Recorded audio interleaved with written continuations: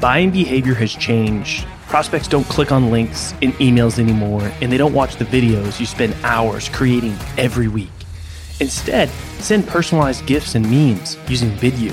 You can quickly create engaging, personalized content that immediately grabs your prospect's attention, helps you stand out in the inbox, and does it all without forcing them to click anything or go anywhere.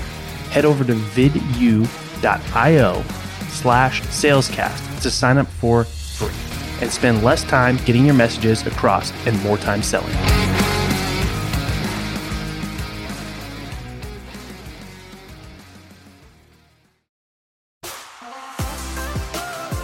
My name is Colin Mitchell, and welcome to Sales Transformation, a daily podcast with the best moments from the most respected people in the sales world. The goal of this show is to give you a daily dose, weekends included, in 10 minutes or less to help transform the way you sell. I hope you enjoy today's episode, and now to David to tell you what you can expect in today's episode.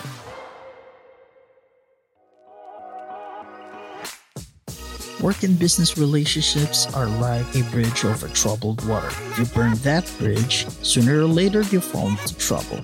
This is Amy's advice to people leaving their companies in search of new ventures. A lot of people go guns blazing, thinking they would never need them anymore. But with our ever-changing world, you will need them more than you imagine. So tune in and listen to Amy and Colin as they talk about burning bridges only here in the latest episode of Sales Transformation.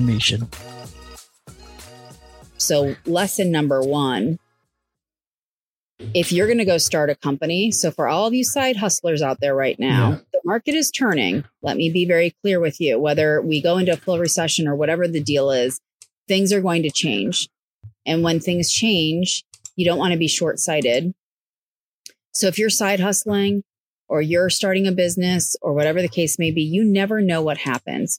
Things can change like that in a matter of less than 10 days. And if that is the case, you don't want to be short-sighted to burn a bridge. You don't know when you need those lifelines again. And for me, I was fortunate enough that my team at Yahoo, they were wonderful to me. They left the door wide open and they welcomed me back with open arms, and I could go back and I could recover and I could go back into my role and do the good work in my role there. The territory was different. The job was a little different, but I was able to go back to a nicely paying, good company, good role, great team, and catch my breath again. But even though I was doing that, I knew, well, I'm going to go do it all over again. I just have to figure out what it is that I am going to do. Wow. Yeah. I mean, that is a good learning lesson for folks, is to not burn those bridges, right? Because you never know what's going to happen. You never know what's around the corner. And everything could look great. And for everything to sort of fall apart in a 10-day period is crazy, right? And so hopefully you didn't leave your last company and make a big splash and say, F you, peace out, I'm done, right? Because you never know if you might need to walk back into those doors. And, when my wife and I started our first company in 2010, we had been saving and we kept our expenses low. And so we could ride the wave for a little bit of, not making a ton right away.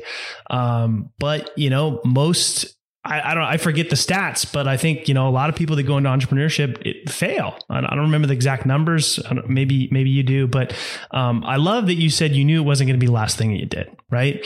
You knew that it was a tough time. It was hard. It probably was not an easy decision. So then when did you then dive back into entrepreneurship? I got back into it in 2015.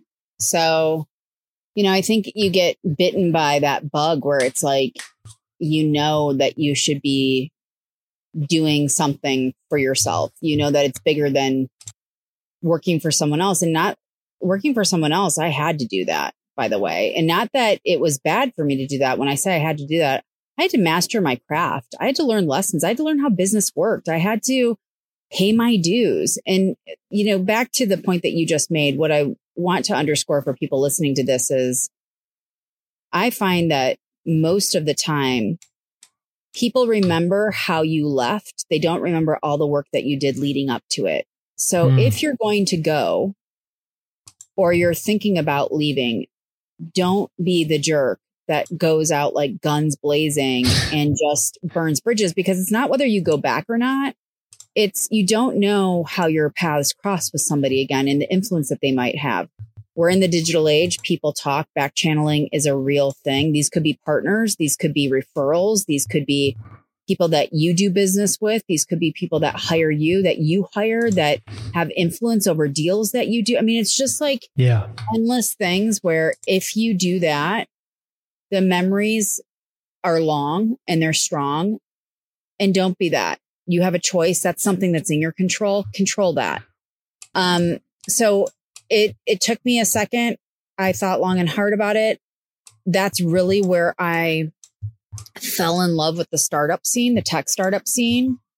And I fell into 2 companies that ultimately had 2 exits. So I have 2 exits underneath my belt. One was acquisition. One was IPO.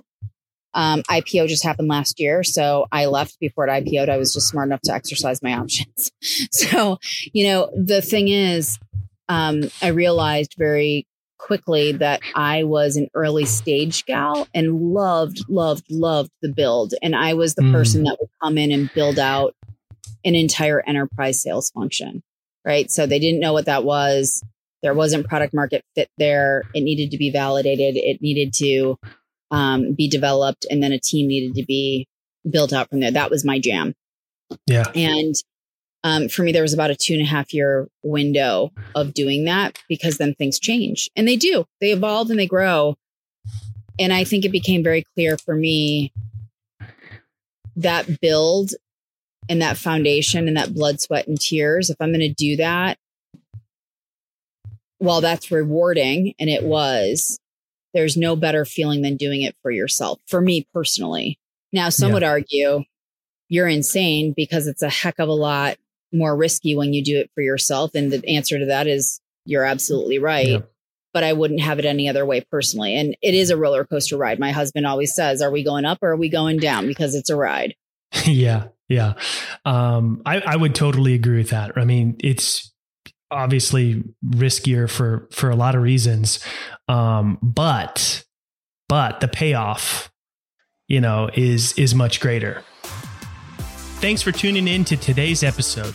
If you're enjoying the show, drop us a review on your favorite podcast platform. And we hope that you'll tune in again tomorrow, as we are here for you every day, weekends included, to help you transform the way you sell.